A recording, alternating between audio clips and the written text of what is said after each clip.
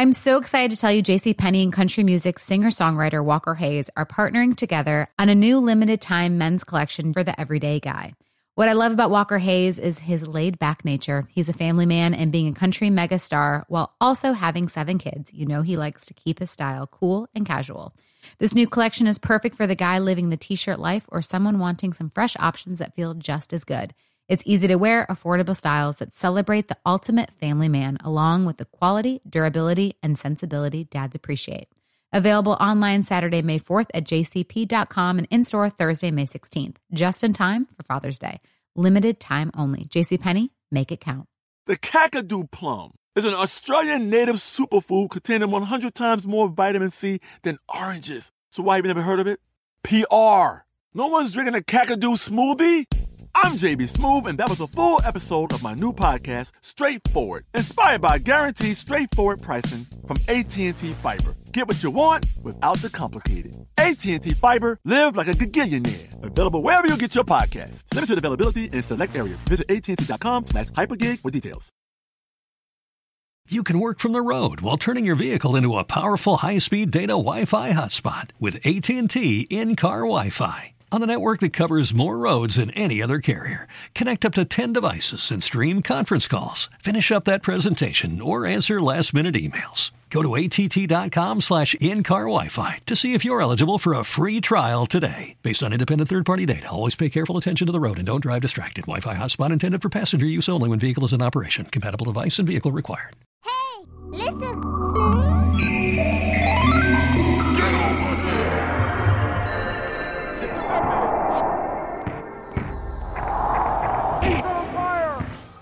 I desperately wish I could go back and trade childhoods with you and just see how would I be different? Because Montessori school always sounds like the anti-world compared to what I grew up with in public high school, which was not some great arduous thing.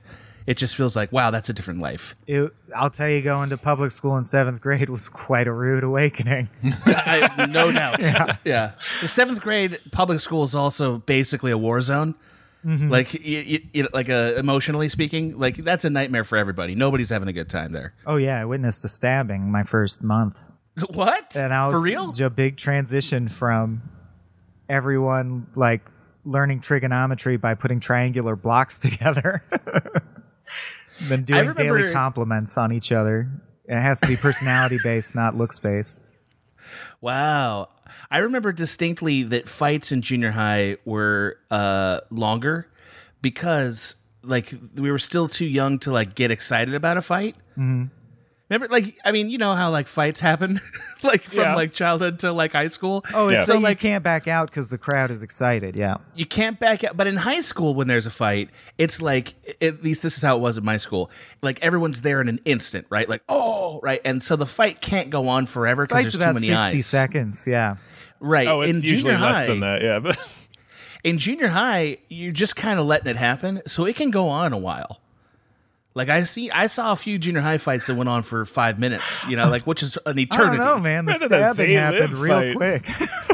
Got resolved fast. Well, a stabbing's a very different kind of fight. Right. This wasn't this wasn't any kind of death match or anything, and it wasn't a Michael Jackson Thriller video either. It was much more like kids scuffling. Yeah, but that's why they last for 5 minutes, because everybody's like, they can't do real circling damage. around. We're like 12-year-olds. We can't really do anything. Right. I'll never forget in high school they had these were 2 sophomores, and they were both pretty jacked. Mm-hmm. And so they had a fight out back behind the gym, and it was arranged. And a coach walked out, and the coach looked at it. He's like, all right, everybody back up. Let them have their fight. That's what he said. Really? Let them have their fight. Yeah, man. Yeah. Yeah, some teachers were like that. They'd be let them have their fight. All right, break it up. They let you go for a minute. For 15 this seconds. This went longer than that, dude. Yeah. This went longer than that. It went, again, well, maybe just my memory of fight time is it's like Matrix time. Where time does slow. Time dilates when you're in a fight. Speaking of which, are we in a fight now? Because this intro, woo! I have no idea, but welcome to 1Upsmanship. Welcome. I'm glad you're here. Yeah. This is the show hosted by myself, Adam Ganser, and my beautiful, talented, and wonderful co-host. Adam Ganser's Tiny Dancer. If he's the question, I'm your answer, Mr. Michael Swaim. Oh my God, that really genuinely impressed me. Wow, yeah, that was dazzling. It really was. He really is my Tiny Dancer. My God. And with us, the esteemed guest and also beautiful human. Please introduce yourself. Oh, hi. I'm not going to do a cool rhyme. I'm Tom. That's me. Hi, I'm Tom. Tom, the anti-Reimann man. Yep. Welcome. We're so glad you're here to talk about one of the best games of the last couple years, Adam says in a hot take. Spoiler! Out of the box! Coming in hot. Coming in nuclear. A real with barn burner. Doom Eternal. And I gotta say, I feel like we're remiss. I was shocked to find out that we haven't covered Doom 2016. I know. That's wild to me. You're free to dig into both because obviously Eternal probably builds on what Doom set out. Agreed. We will probably one day do a Doom 2016 wrap up, but probably. But this is a more current game and one that I have streamed. I think you streamed it too for a little bit, didn't you, Mike? Yeah, till I lost the ability to stream.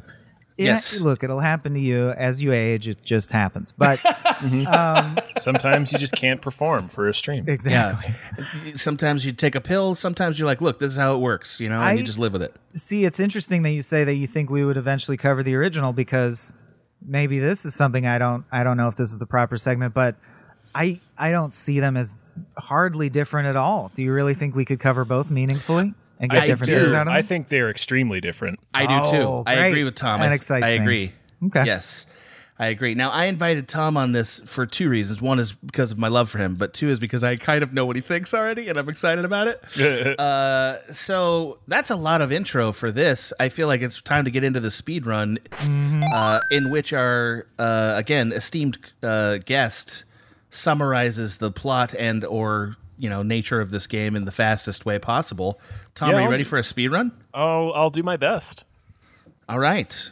And start the clock. Okay, so Doom Eternal is the 2020 sequel to 2016's Doom. Where you play as a nameless space marine who is steeped in all sorts of mystical lore about a battle between the heaven and hell realms. You learn that you're part of this ancient sentinel race of protector beings, and you basically battle your way through another increasing horde of demons that have since taken over the Earth, and there's pockets of resistance fighters who are fighting against the Hell Invasion, but they don't really know where your allegiance lies. You kind of have a cool, like Justice League Watchtower base that you get to use to travel around to the different locations around Earth to battle back the demon horde, and you end up in a final confrontation with a reimagined... It's basically a reboot of Doom 2, the original computer game, because you end up in a final battle with the Icon of Sin, which in Doom 2 was just a giant picture of Satan, and in this one it's giant Satan.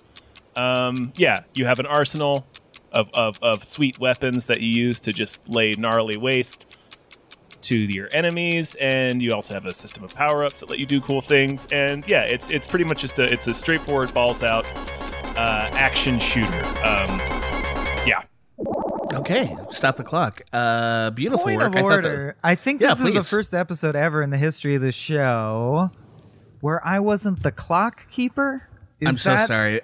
I realized that. I realized that as I did it. I realized it as I did it, and I was like, "Well, I'm pot committed now." I'm sorry. I didn't only do that bring on it up purpose. because then I didn't know who was going to stop the clock. Chaos reigned in that void. I had the same feeling. I was like, "Shit, I've gone this far. I probably need to stop it." I'm not sure. No, I fucked that up. You're totally right. I'm sorry, audience. This episode will be inferior in quality. It's true. My apologies for that. But no shade on Tom, who did a laudable job. Yes, he did. Thank you. Which we should go right into the rants now. Definitely. You want to go first? You want me to go first? I think Mike? I should go first because I probably have the least informed rant. So player one, plugging in. My take on Doom Eternal, you already kind of heard, which is that I see it as a pretty healthy Venn diagram with Doom 2016, and I'm interested to be proven wrong. I played through both completely. the lore at some point it fascinated me, and then as I chugged through it at some point, I got to admit, I lost the threads because I want to understand things fully, and it's actually surprisingly intricate, and it's easy to miss some of the lore markers, especially if you only played through once and you're not going for a platinum trophy or what have you. So I found it ultimately plotless, even though ironically I know there is a plot there. It's actually quite intricate, but it wasn't dispensed in a way that I absorbed. So my experience of the games is that they're largely plotless and about jumping around, finding the path, the navigatory path to get little power-ups and shit, exploring the map, and of course getting into wicked metal-powered, like, you know, gory orgies of demon slaying with a bunch of sick pre-made animations of you ripping shit apart. And then the other thing I think that's really notable that I would want spelled out in the rant that I don't think was in the speedrun, and I want to like bring up as a major bone of contention throughout this, is that I think it just cranked up speed in a way, because we got to admit this is coming in the shadow of Doom 3, which was the last attempt to revitalize the legacy of Doom, because Doom, as we all know, goes back far back as one of the first breakout PC games that was a huge hit, and something I think Doom 2016 and Doom Eternal do that is so markedly different than Doom 3, and that becomes basically the core of the experience in my mind, is that it's an FPS where you don't reload and you move slightly faster than you would in, say, Destiny or any other average AAA FPS. It brought back the exact feel of Doom, which is not floaty at all, very thick and grounded and yoked and moving fast,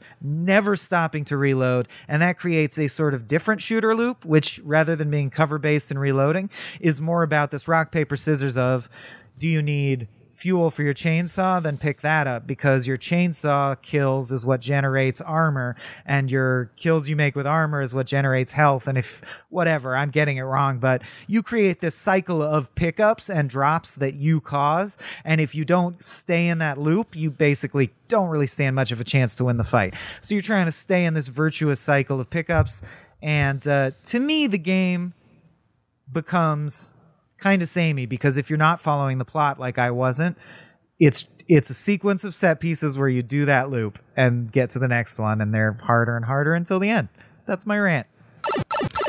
A beautiful rant. I do have one just question for you. Did you play Doom as a kid? The first Doom? Like, do you have nostalgia for this franchise?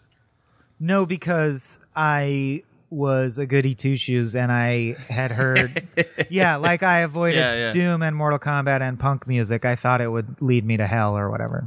Thought it would make me a bad boy. I understand. Well, traditionally we have the guest go second, but Tom, I'm going to give you the option. Would you like to go next, or would you like me to go next and you wrap it up? Which one would you prefer, sir?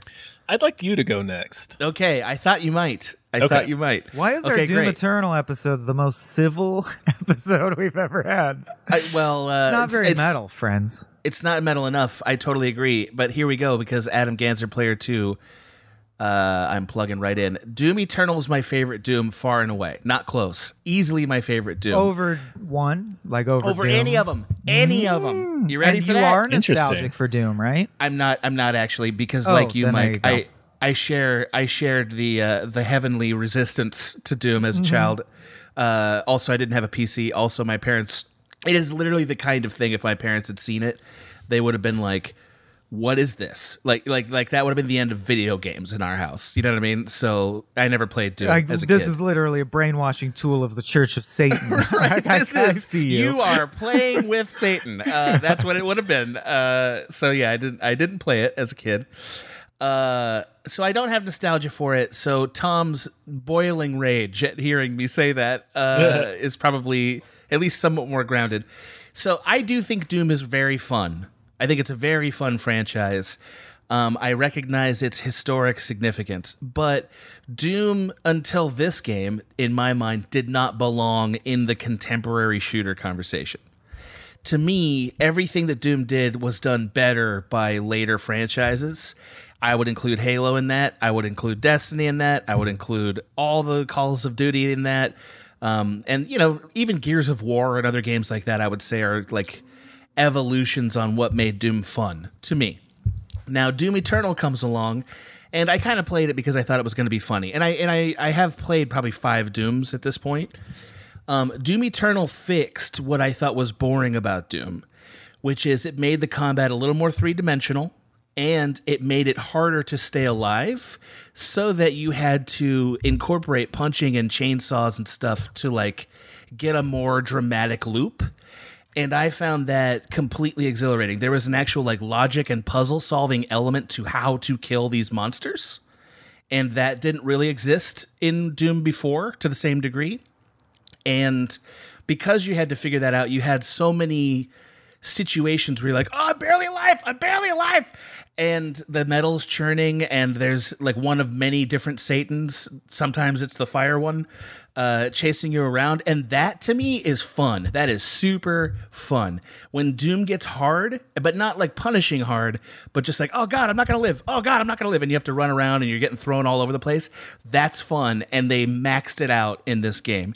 Case in point, one of my favorite moments in video games from 2020, and yes, I'm saying this, there's about the middle of the game, you start fighting this weird, I don't know what you'd call him, a Beelzebub with a tank body, right? You're fighting the Beelzebub with a tank body. A Smash TV reject, yeah. Yeah, there you go, right? And so you kill him, and you're like, and it's really hard because you're not powered up enough, right? You're like, really, it's very hard. It's really hard, and you survive. You're like, oh yeah, I fucking got you, bro. And they launch you in a tube to another area where there's another one, and you can't believe it. You're like, what the fuck? And it's so good, man. It's so good. I tipped my virtual cap to the designers. I'm like, all right, bros, I like what you're up to here. Right? That's the game. The game is fun. This game knows what's fun and knows, like, you think you're done? Nah, man. I also appreciated that it kind of leaned more heavily into the video game aesthetic than it's more aware of itself as a video game. There's like a slight meta feeling to it that I think is the right vibe for this. Like Mike, I think the lore is incomprehensible nonsense, and I'm speaking as a person who had to read it out loud as a bit on my stream, and boy, did I regret that. I'm speaking as a person who assembled and released for IGN a video called, like, Everything You Need to Know About Doom so far, and I'm still like... The people in the comments were like, he got this wrong and this wrong. I'm like, I'm sure I did. I tried. Yeah. Congratulations on whatever beautiful mind work you've done to assemble that. Because, like, I just don't care. I don't care because it's nonsense. And it's not the right amount of nonsense or type of nonsense for me to get drawn in. Yes, I'm willing to hear everybody who say, Destiny's also nonsense. Totally, 100%.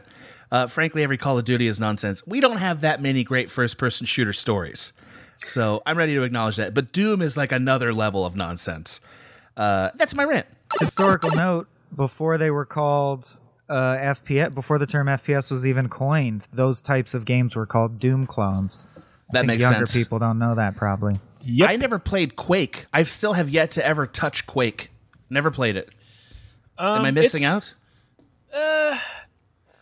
Not really. Not at this point, because it's like a classic movie where it's been so repurposed. You've played better versions since. You've played much better versions. I will say Quake 2 was amazing when I've heard it first that. came out. Yeah, I've heard that. It really changed the game because it integrated... Well, it didn't really change the game.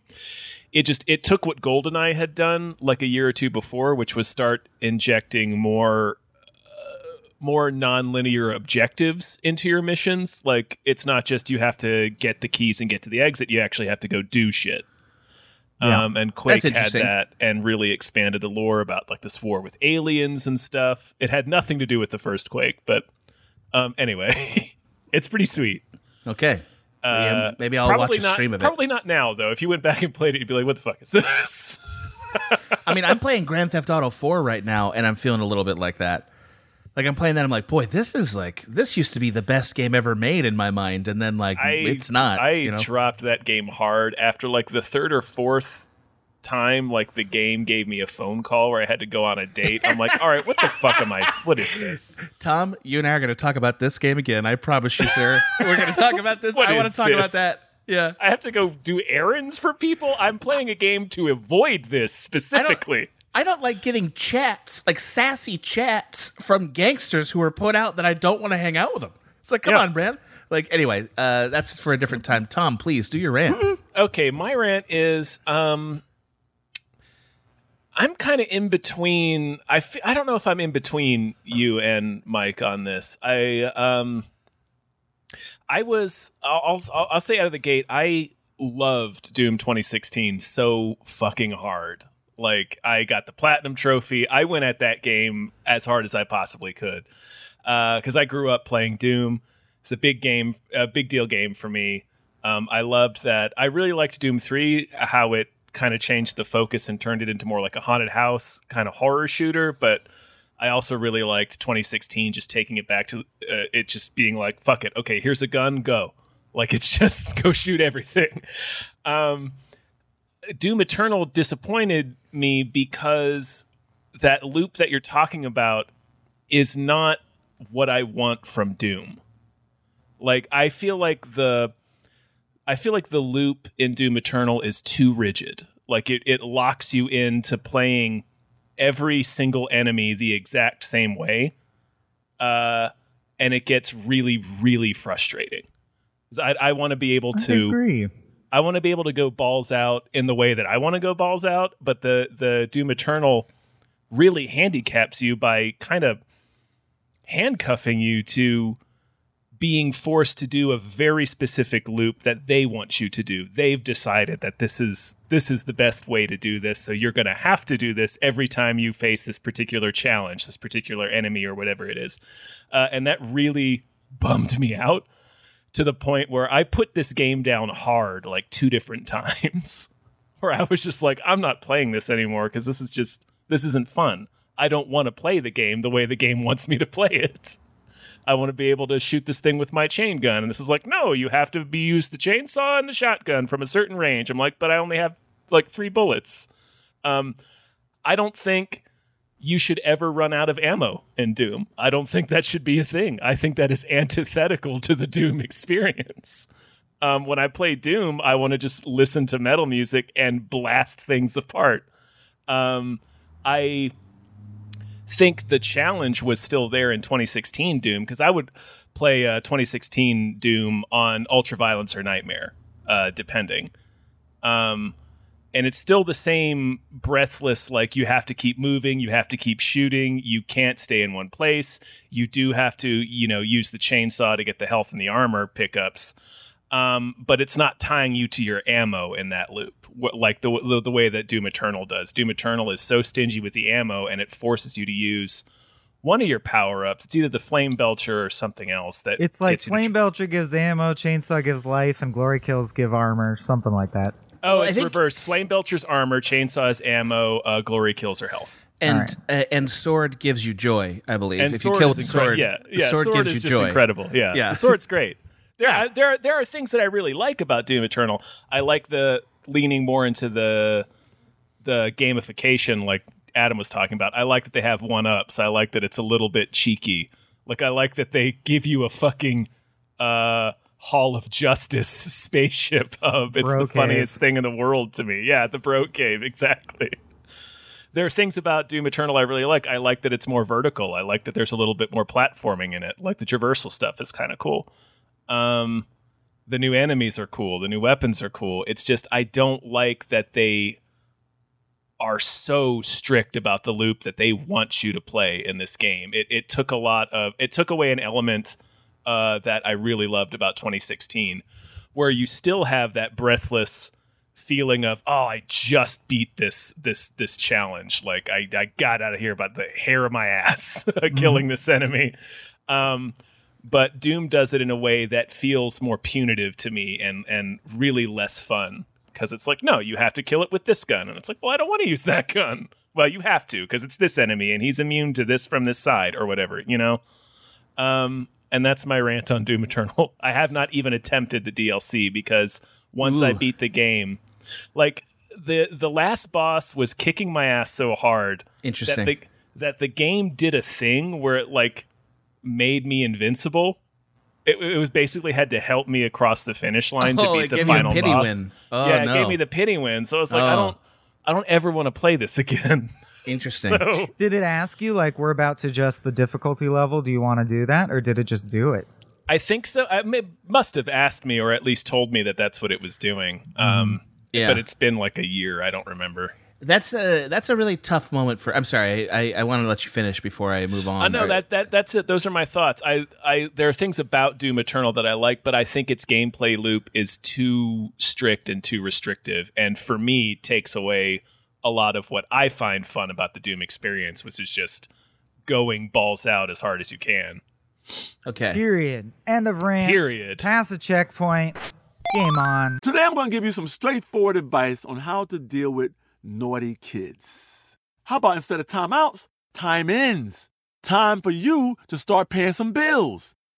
I'm JB Smooth, and that was a full episode of my new podcast, Straightforward, inspired by guaranteed straightforward pricing from AT&T Fiber. Get what you want without the complicated. AT&T Fiber, live like a gigillionaire. Available wherever you get your podcasts. Limited availability in select areas. Visit AT&T.com/hypergig for details. You can work from the road while turning your vehicle into a powerful high-speed data Wi-Fi hotspot with AT&T in-car Wi-Fi. On a network that covers more roads than any other carrier. Connect up to 10 devices and stream conference calls. Finish up that presentation or answer last-minute emails. Go to att.com/in-car Wi-Fi to see if you're eligible for a free trial today. Based on independent third-party data, always pay careful attention to the road and don't drive distracted. Wi-Fi hotspot intended for passenger use only when vehicle is in operation. Compatible device and vehicle required. If a new house is on your wish list in the next 5 years, grow your savings faster and experience your dreams with an Ohio Homebuyer Plus account from Kemba Financial Credit Union. A savings account specifically designed to save for a new home, where you can earn 7% APY, a $500 matching bonus, and a $1,500 mortgage closing cost credit. Learn more at Kemba.org. Offer expires March 31st, 2025. APY equals annual percentage yield. Restrictions apply. NMLS 292230. Equal housing lender. Federally insured by NCUA. The floor is open. You may speak freely. Thank you. So my first just comment is there's something about getting a little older, and when a video game insists on helping you after you've died a few times, the pure rage that it creates is just like anytime I've died 3 times in a Mario game and the game's like, did you want a permanent little flying raccoon thing, buddy? Did you want that? I get so viscerally angry at that game, just like I'll pass you. Who the fuck says I won't pass you? Right? That lane has bumpers. You want to bowl in the bumpers lane? Yeah, I've never once taken it up on the. I've never said yes, lower the difficulty. I've always react incredibly defensively and like fuck you. No, now I have to do it. I wasn't that invested before, but now I'm gonna fucking beat it. You'll see. I love it. Yeah, I just want to say I agreed with the gist of Tom's rant insofar as that was the word I was dancing around that I didn't want to say because I do like so much about the game, was that I found the loop numbing eventually. But interesting. Man, it also reminds me of a movie where maybe by the end I was tapped out or I thought the movie was too long. Like Assassination of Jesse James by the coward Robert Ford is a good touchstone where it's like I understand the reason a lot of audience members find that movie numbing, but you gotta tip your hat to the craftsmanship. Like, it's something that I don't think we've mentioned enough is how well put together and slick the game moves. So fast and yet it feels it looks incredibly beautiful. Polished. Yeah, this and is an extremely polished game. The glory kill animations.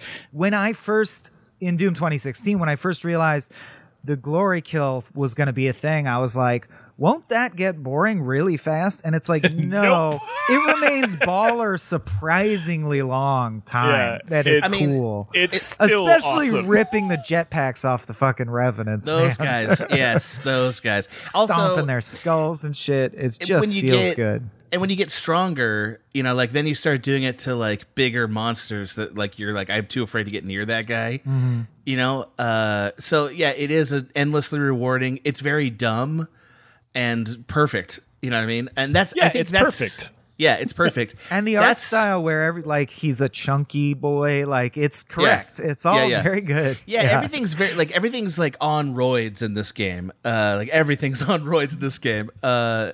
Yeah, so like what's interesting to me is like I feel like the designers decided, look, the coolest thing to do in Doom is glory kills and chainsaw. Like that's the things that they thought are the funnest things to do. And so they kind of built the game around the idea of you're going to have to constantly go back to those two things. If you're not interested in that, then this Doom is the worst Doom that you can play.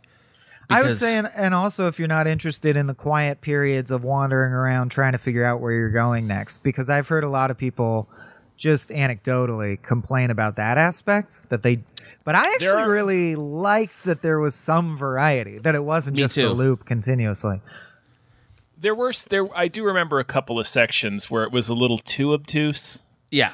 I can go with that. All right, like I kind of need to get, this is Doom, not like fucking Zelda. I need to get the show on the road. Like, I love that you said that. I don't need to be lost in a dungeon for 45 minutes. I want to shoot something. Even the Doom lair can be a little hard to find your way around at first, but I gotta admit, the first hour that you play in the game, like, it's a fucking labyrinth.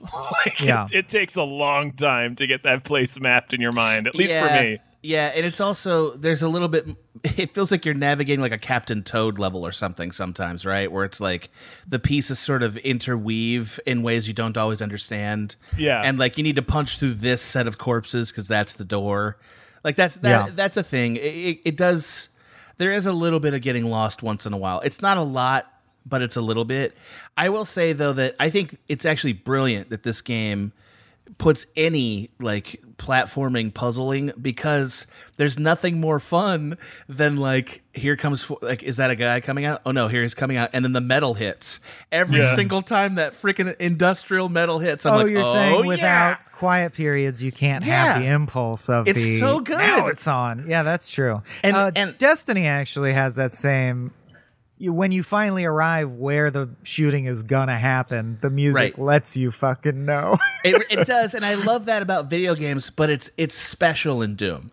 Like, it legitimately is special in Doom also because... Doom is not scared to do real metal, and I don't even mean, I'm sure there's metal fans who are like, it's not real metal, it's still a video game score.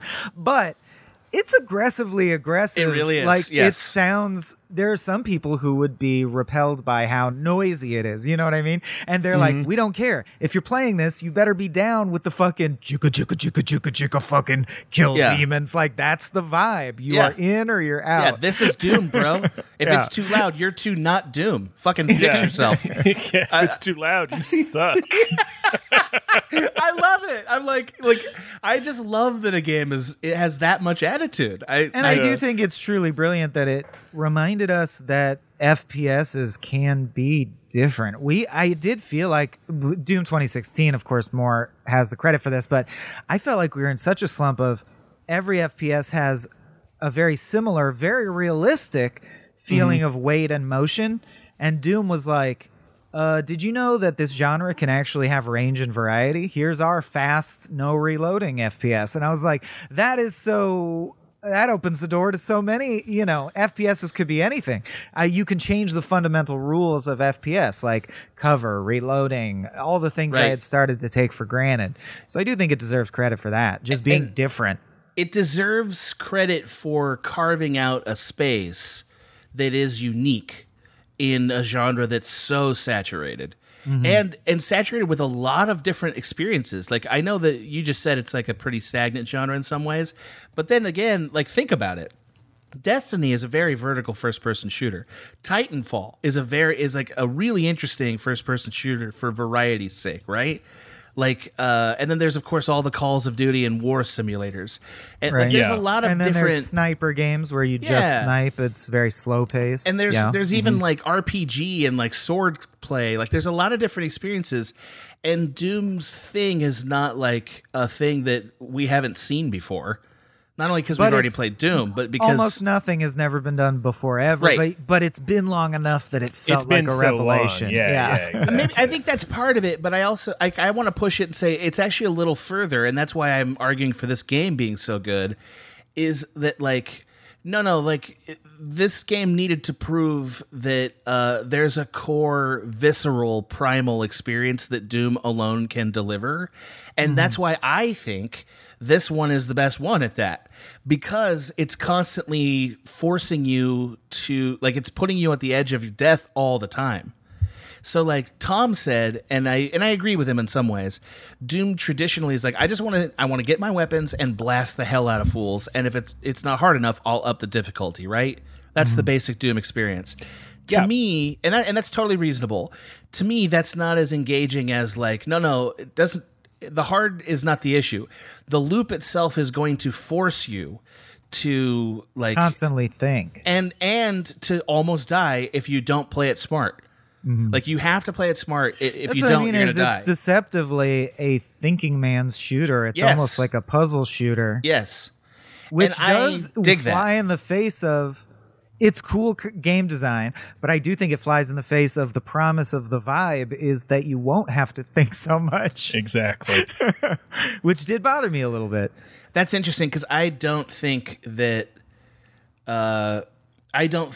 asking you to engage with monsters in a unique way, and I also, by the way, Tom, I don't completely accept the characterization that you can only shoot them one way. Like, you can shoot them with anything, but they're most vulnerable in one particular way. Yes. And that one way is it is much more you're effective encouraged. than... Yes. Yeah, you're encouraged to do it. And once you get to the later stages of the game where you're in these arenas where they just keep heaping these enemies onto you, you have to use those weaknesses or else you just won't win. That's correct. And I agree that if the most important thing to a gamer is let me do everything the way I want to do it, if that's what we think Doom promises, this is the worst Doom. Right, because it, as you said, it does force you to play it the way it forced you to play it. To me, I don't know, like how many waves of mindless bad guys do you need to kill before you want your game to force you to pivot? And that's what I like about this one. I wanted to ask Tom, are you a Serious Sam guy at all? No, I've never played it. Oh, okay, because that is basically what we're describing, and I quite enjoy Serious Sam. There's you do have to wander around picking up ammo, but they're the opposite of stingy with ammo. It's fucking everywhere. You're almost never not just holding the trigger button, and you can kill anything with any weapon you want, essentially. It's just whatever you feel like. And most of the levels are these huge, vast open areas with literally 200, 300 to 500 enemies on screen. It's like the Dynasty Warriors of first-person shooters. You're just mowing down waves of guys. And I gotta say, I find that very therapeutic. Have you played Serious Sam, Adam? No, but I am familiar with Dynasty Warriors, so I can imagine how that would be satisfying. Imagine that, but you're just gunning down hundreds and hundreds of on-screen enemies. Yeah, picture that, but bullets. Yeah, but guns, but with like guns. You're sucking souls left and right. You're sucking fucking souls. I will say, you're sucking souls over here. Like, I'll put $60 into just those words as a game. Sure, I'm happy to do that. I have a job, so sure, I can afford to do this. If I had to be precious about my money, I would not be as excited about that. Doom Eternal is a far superior piece of gamesmanship than Serious Sam. I just think it highlights but neither of you have played it, so it's not really a fruitful avenue of conversation. Someone stop me. Somebody stop me. Somebody stop me. So let me ask you this question. Tom, does knowing the story make Doom better to you? Okay, so you don't care. I don't, not particularly. I appreciate that it's there, and I will like read the little lore files that I pick up. I'm like, oh, that's cool to like have this like little, but it's not necessary to me. I don't need to know that. Yeah, I mean, I feel like some people will make the argument that Mortal Kombat's story matters, and I will make that argument. Okay, great, because I will. We probably must have had this conversation because I will argue that it matters insofar as you can say that they're wrong, but they go out of their way to create these essentially 6-hour cutscene feature films. So it clearly matters to them, therefore it matters, because mattering is subjective. You could say, they can stop making those and I don't care. And so to you, it doesn't matter, right? But that's subjective. I just mean a lot of people put a lot of work into the story of Mortal Kombat, therefore I feel like it matters. Whereas in Doom, it's just text. Well, most of it is text, yeah. Yeah. I mean, you're getting cutscenes with weird alien angels and stuff, like, and the icon of sin is a set of words that I heard a bunch of times. That I feel like, because Doom Guy in some ways, or I guess vice versa, Master Chief is loosely based on Doom Guy in some visual way. I feel like that's not 100%. Unfair to say? Look at them. Yeah. Look at them. Definitely. I think their their lore is equally deep and equally doesn't matter to the experience. Like Halos, you're saying? Yeah, I disagree with that. I did a 30-minute video on the lore of Halo, and most people commented, which I agree with this comment. Man, when I was a kid, I was just like, shoot the aliens, move to the next room. And I'm like, I agree. That's the tactile experience of playing Halo and Doom. I think Halo... The lore is not dispensed in a way that calls attention to itself, whereas Mortal Kombat, for whatever reason, the packaging itself indicates we care about the single-player campaign. Pay attention to our dumb story. I think Halo asks you to That's why care. there's Mortal Kombat movies and not Halo movies. Well, that's also because of the money, man. They're trying to get a Halo movie off the ground for so long. I'm sure there will be. Trust me. But the point is, I think Halo asks you to care a lot more about its story than this does. Not Halo 1. Oh, so Halo much. 1 totally does. Like, there's a what's this? What is this Halo? What does it mean? And like, then you find out, oh, there was an ancient civilization. Oh, there's the flood. Like, you learn stuff. I think what's happening is that, like, we disagree, but that's okay. Right. Well, but like, I'm arguing that in this context, I think this Doom knows that it doesn't matter. This Doom, and that's different than Halo. Halo never tipped its hat and said it doesn't matter. I'm talking about arguments that I face online every day of my goddamn life. Sure.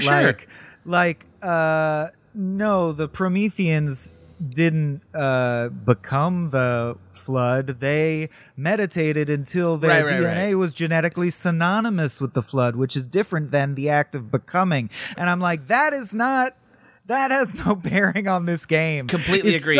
It's some ninth level abstraction of an abstraction of fan fiction that is not necessary to the experience. And I think Doom has the same thing going on. That's all. The lore can get real deep if you want it to. But my argument is actually a little different than what you're saying. And I agree with everything you just said. My argument is that this Doom does not care if you follow the actual narrative steps that it's presenting to you. Whereas no Halo has ever thought that. Every Halo ever has assumed that you are following this story. That you follow the A-plot, for sure. Mm-hmm. And this game does not care about that, which I think is kind of refreshing, honestly. I would say Doom 2016 cared. Yes, it did. It had roughly the same number of plot beats as a Halo. Yes, it did. Where you're like, oh, that guy betrayed me. Okay, I got to go over here. Oh, this turns out to be not true. There were like reveals. You're right. Doom Eternal is just like, go to the next room, kill this thing. Get the Slayer thing from the Hyper Sword. I think the game straight up tells you too when you pick up like your first lore item. They're like, you don't have to read this. Oh yeah, a tip pops up that's like, by the way, lore's optional. Yeah, and I love that shit. I love it. I'm again, like, this game is so perfectly what it is.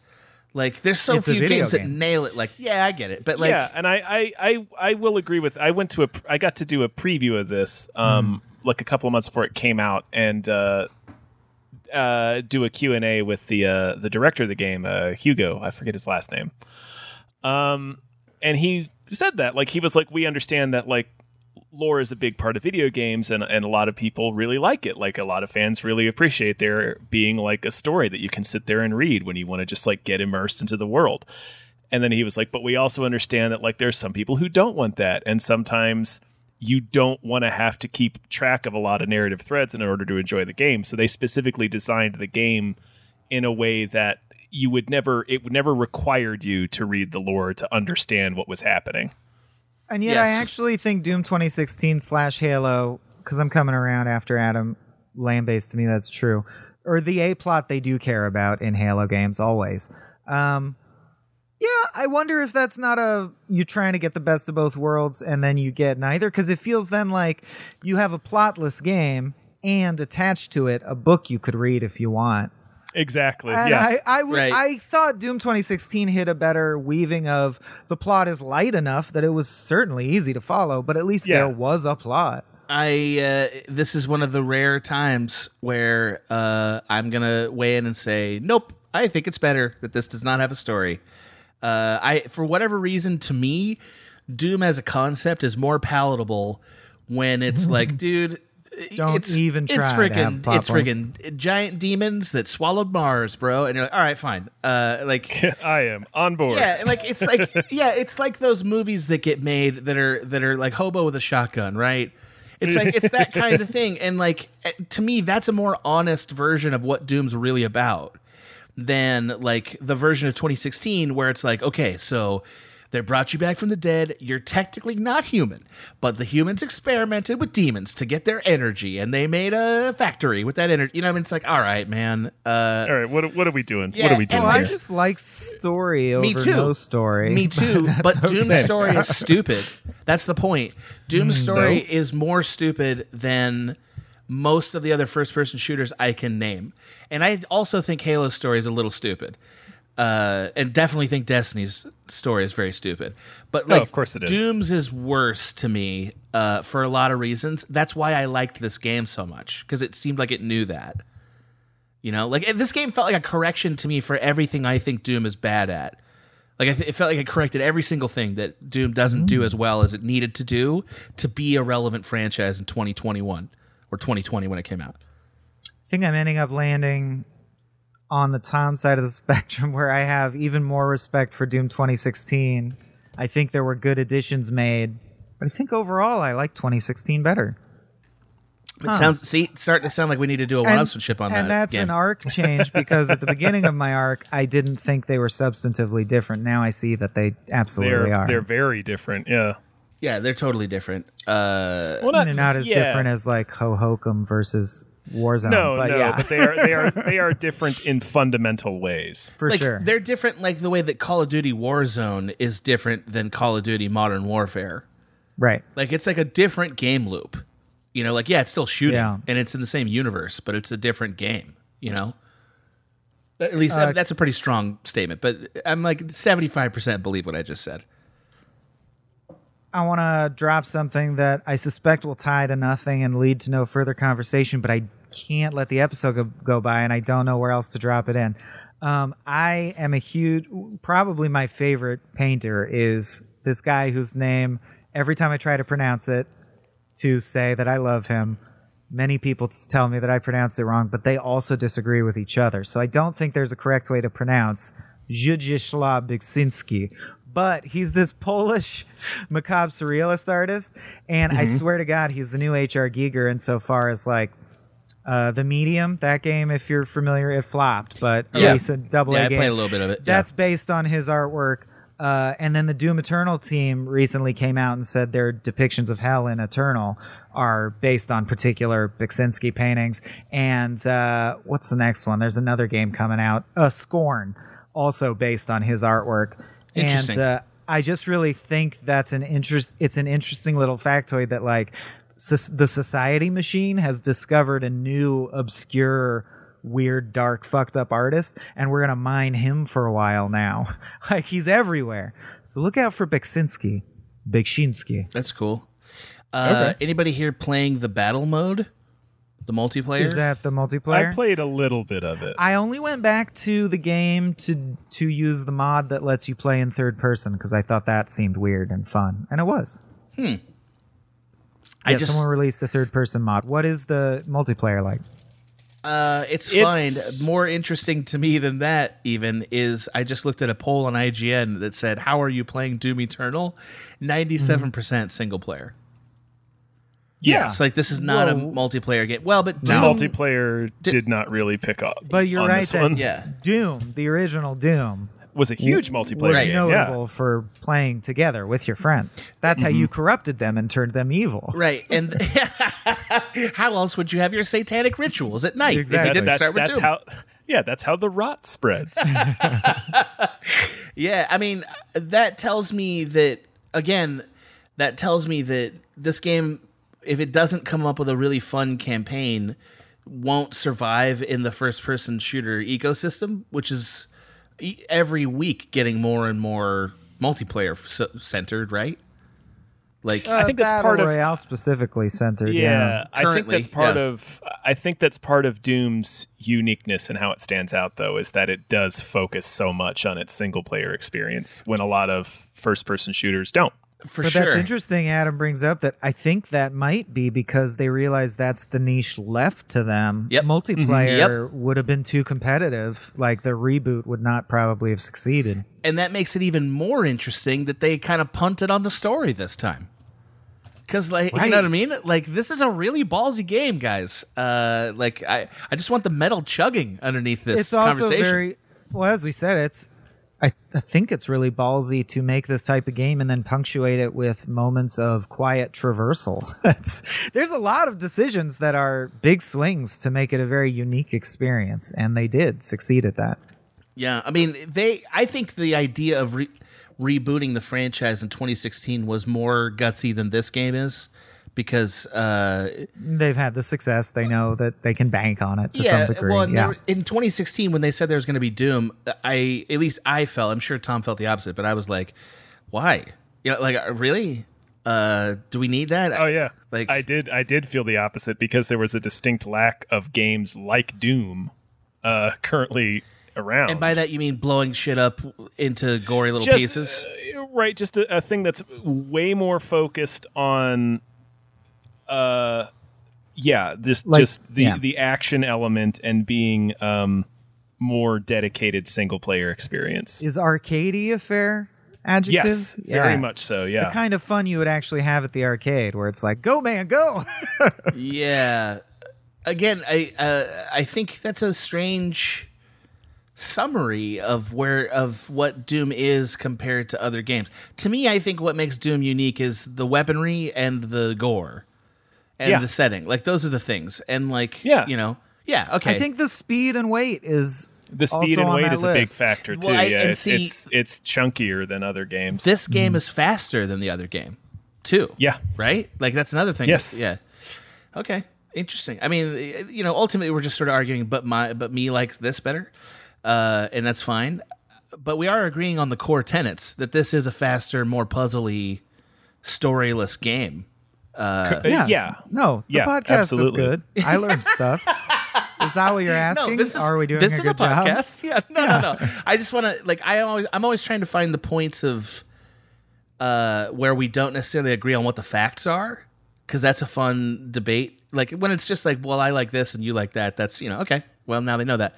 But I kind of like the weird, like, oh, I didn't think about that set of facts or whatever, so I'm always probing for that stuff. But I fully expect, I think Doom is almost like a hot rod, the kind of hot rod that has the visible engine. Mm-hmm. You know what I mean? Mm-hmm. Like, it wears its parts on its sleeve. The gameplay loop is not trying to hide with subtle craft what it is. No. So I expected the episode to be like, look, the parts are fairly straightforward. Just what do you think about them? I think they could keep making games like Doom Eternal, like, without much changing for probably a good 10 years.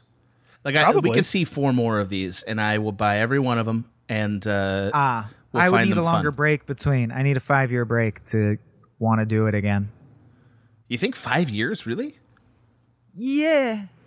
Well, like I said, I only got through Eternal because the impetus of inertia. Like, I got to finish. I'm so close. But I did feel the loop felt numbing eventually. If they keep that loop where you but where it's like the spider tank, you snipe them in the scorpion tail, always. Yeah, right. That's the one. The brain tank. Yeah, the brain spider's the worst of them. It's like, otherwise they are a bullet sponge to the extreme. Right. I don't know.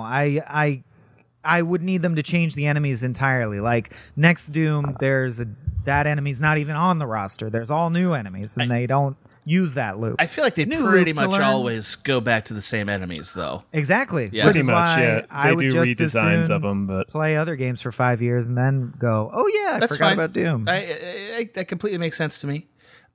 Just one last comment on this, I guess, before we move on. Sure. Well, I'll just say it's mind-boggling to me that there are people whose appetite is such that they can play a new Call of Duty every year. That's crazy to me. But see, I think Call of Duty has a lot more variety of, like, again, there's a little bit of narrative variety that I do think matters. Time period. There's that, and also just like it just affords you a lot of different scenarios that a Doom game doesn't. Right, like this could be your solo sniper mission. This could be you're driving a tank. This could be, and you're not really going to do all that in a Doom. You're going to run around with the 8 guns you got. That's it. Yeah. Or the sword, which is the counterpoint to everything I've said today. That sword is the best. That freaking sword is pretty sword sweet, rules. Yeah. The sword rules. Yeah. The sword's great. Sword is so good. My last question here is. Do you think that this game improves as a streamer? Like when because we all stream a little bit here and there. Do you think this game improves as an experience to stream or to be seen on a stream? I don't know. I don't think I streamed this, so I don't think I can answer that question. Okay. It's not compatible with the way I stream, which is that I can't stop myself from talking the entire time. Right. And it makes me I'm so bad at it, at the loop. I see. That because I'm more focused on being on and entertaining, and then the game, I tried streaming it once and I didn't get through a fight. I couldn't progress. I see. Yeah, because I was cracking wives. Yeah. I had so many jokes. I'm trying to work game. Yeah. I don't need to get the armor. Just let me get this bit out, please. So I asked that question because games like this are designed for kind of that visceral experience. And funny enough, I think streaming is a great way to have it. Like if people who like watching streams, like I think Doom Eternal will be a really fun game to watch on a stream. Or if you're a person who likes to make streams, I think it's a really fun game to stream because it's inherently dramatic. Like everything about it is like you're gonna die all the time. So there's like kind of a good adrenaline. Or barely succeed. Gland. Yeah, there's like a good adrenaline rush, and it really does rise and fall. And I think games kind of do need to be aware of what the streaming experience is, just a little bit.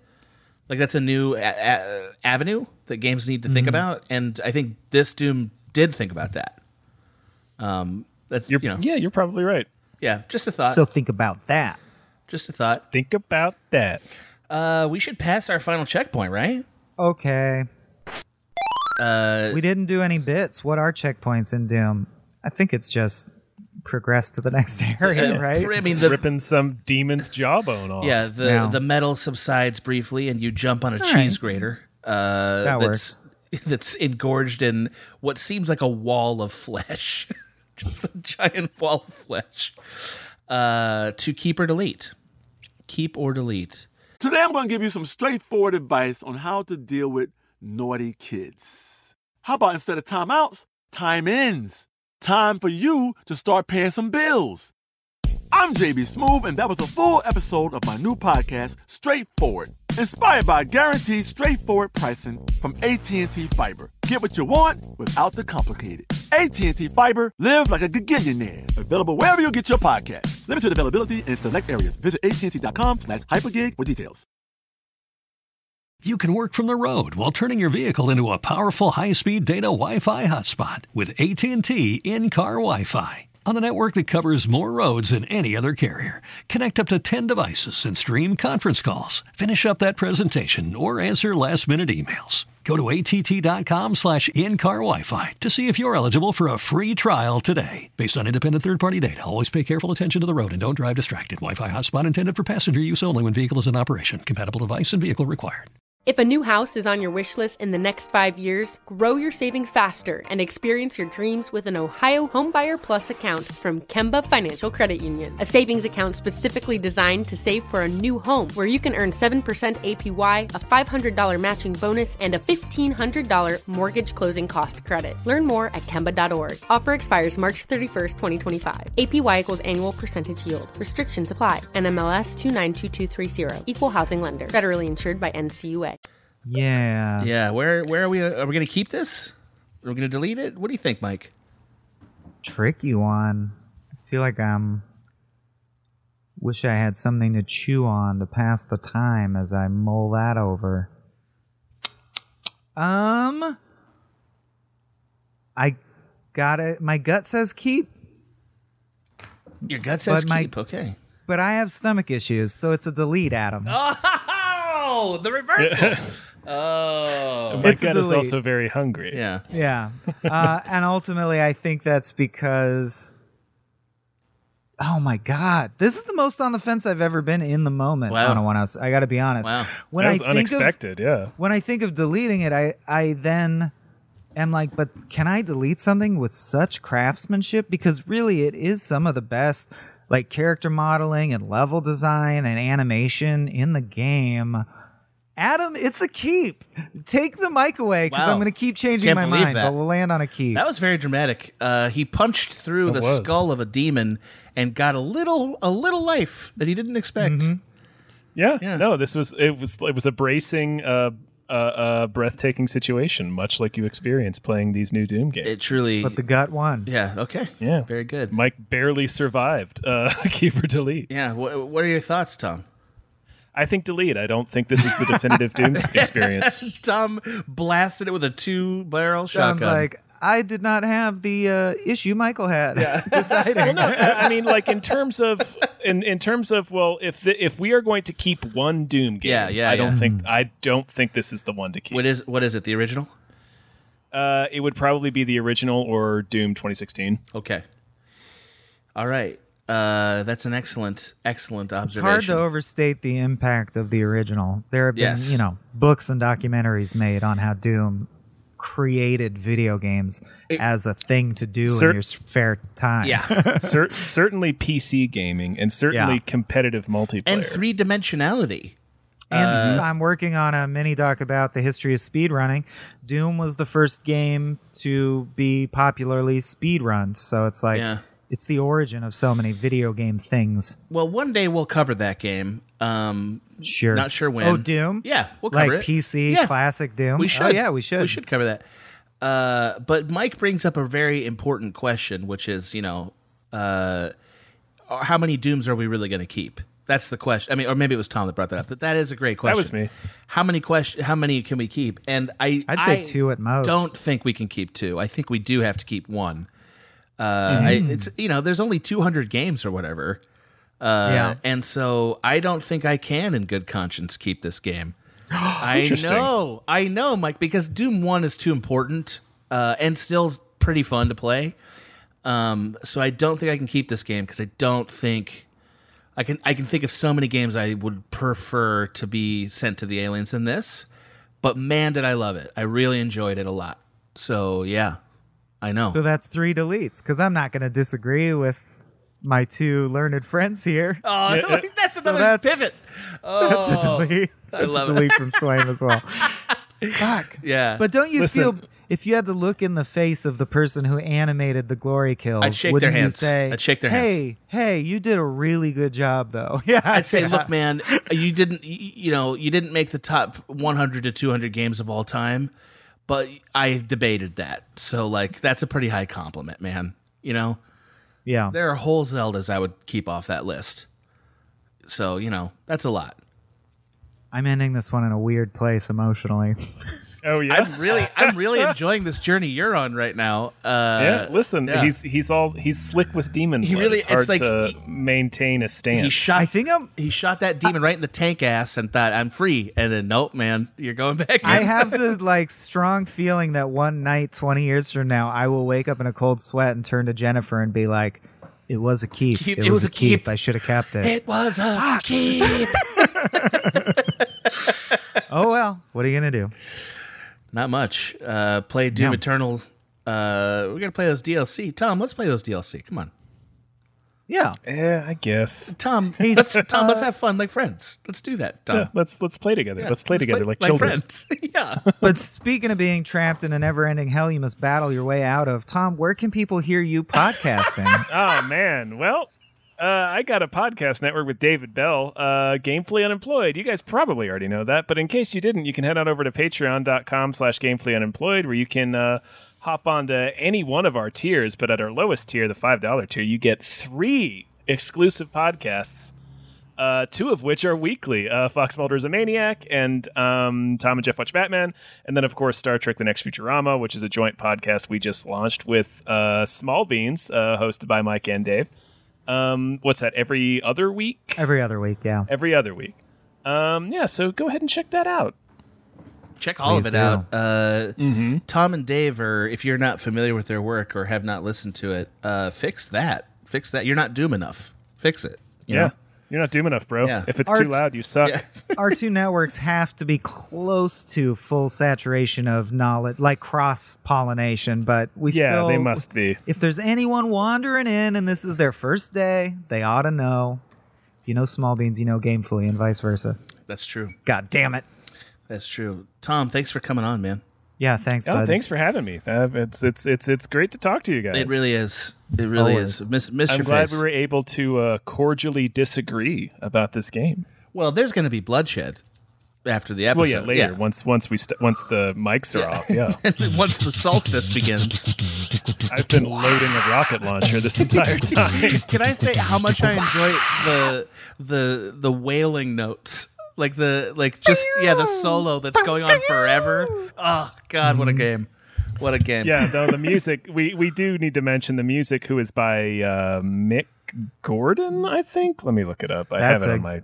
That's a deep pull that you knew pull, that. Though, that off your top of your head, you know someone who scored a video that game. you had a name. Oh, it's because I have the damn soundtrack on my iPhone and I listen to it constantly. Yeah, Mick Gordon. Mick Gordon, man, great work. He did the soundtrack for both this and 2016. Yeah, great work, because I enjoyed the hell out of the music in this game. The music is incredible. Yeah. That's what I mean about deleting it hurts so bad, because it really is, like, if this were a film, it would be the kind of film where you're like, every department killed it, though.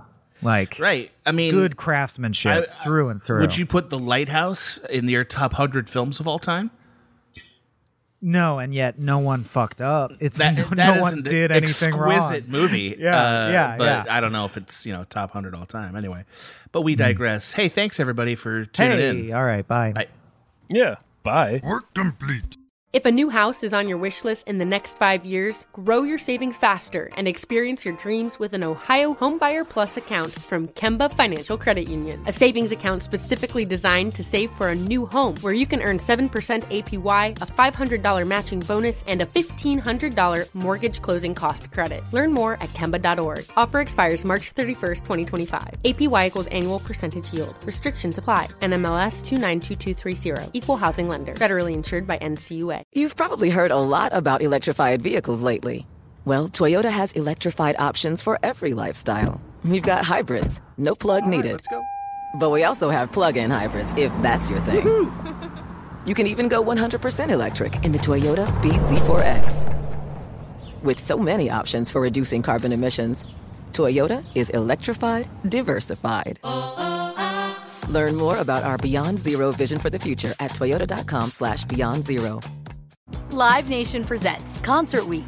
Now through May 14th, get $25 tickets to over 5,000 shows. That's up to 75% off a summer full of your favorite artists like 21 Savage, Alanis Morissette, Cage the Elephant, Celeste Barber, Dierks Bentley, Fade, Hootie and the Blowfish, Janet Jackson, Kids Bop Kids, Meghan Trainor, Peso Pluma, Sarah McLachlan. Get tickets to more than 5,000 summer shows for just $25. Until now through May 14th. Visit LiveNation.com/Concert Week to learn more and plan your summer with Sean Paul, Sum 41, 30 Seconds to Mars, and Two Door Cinema Club.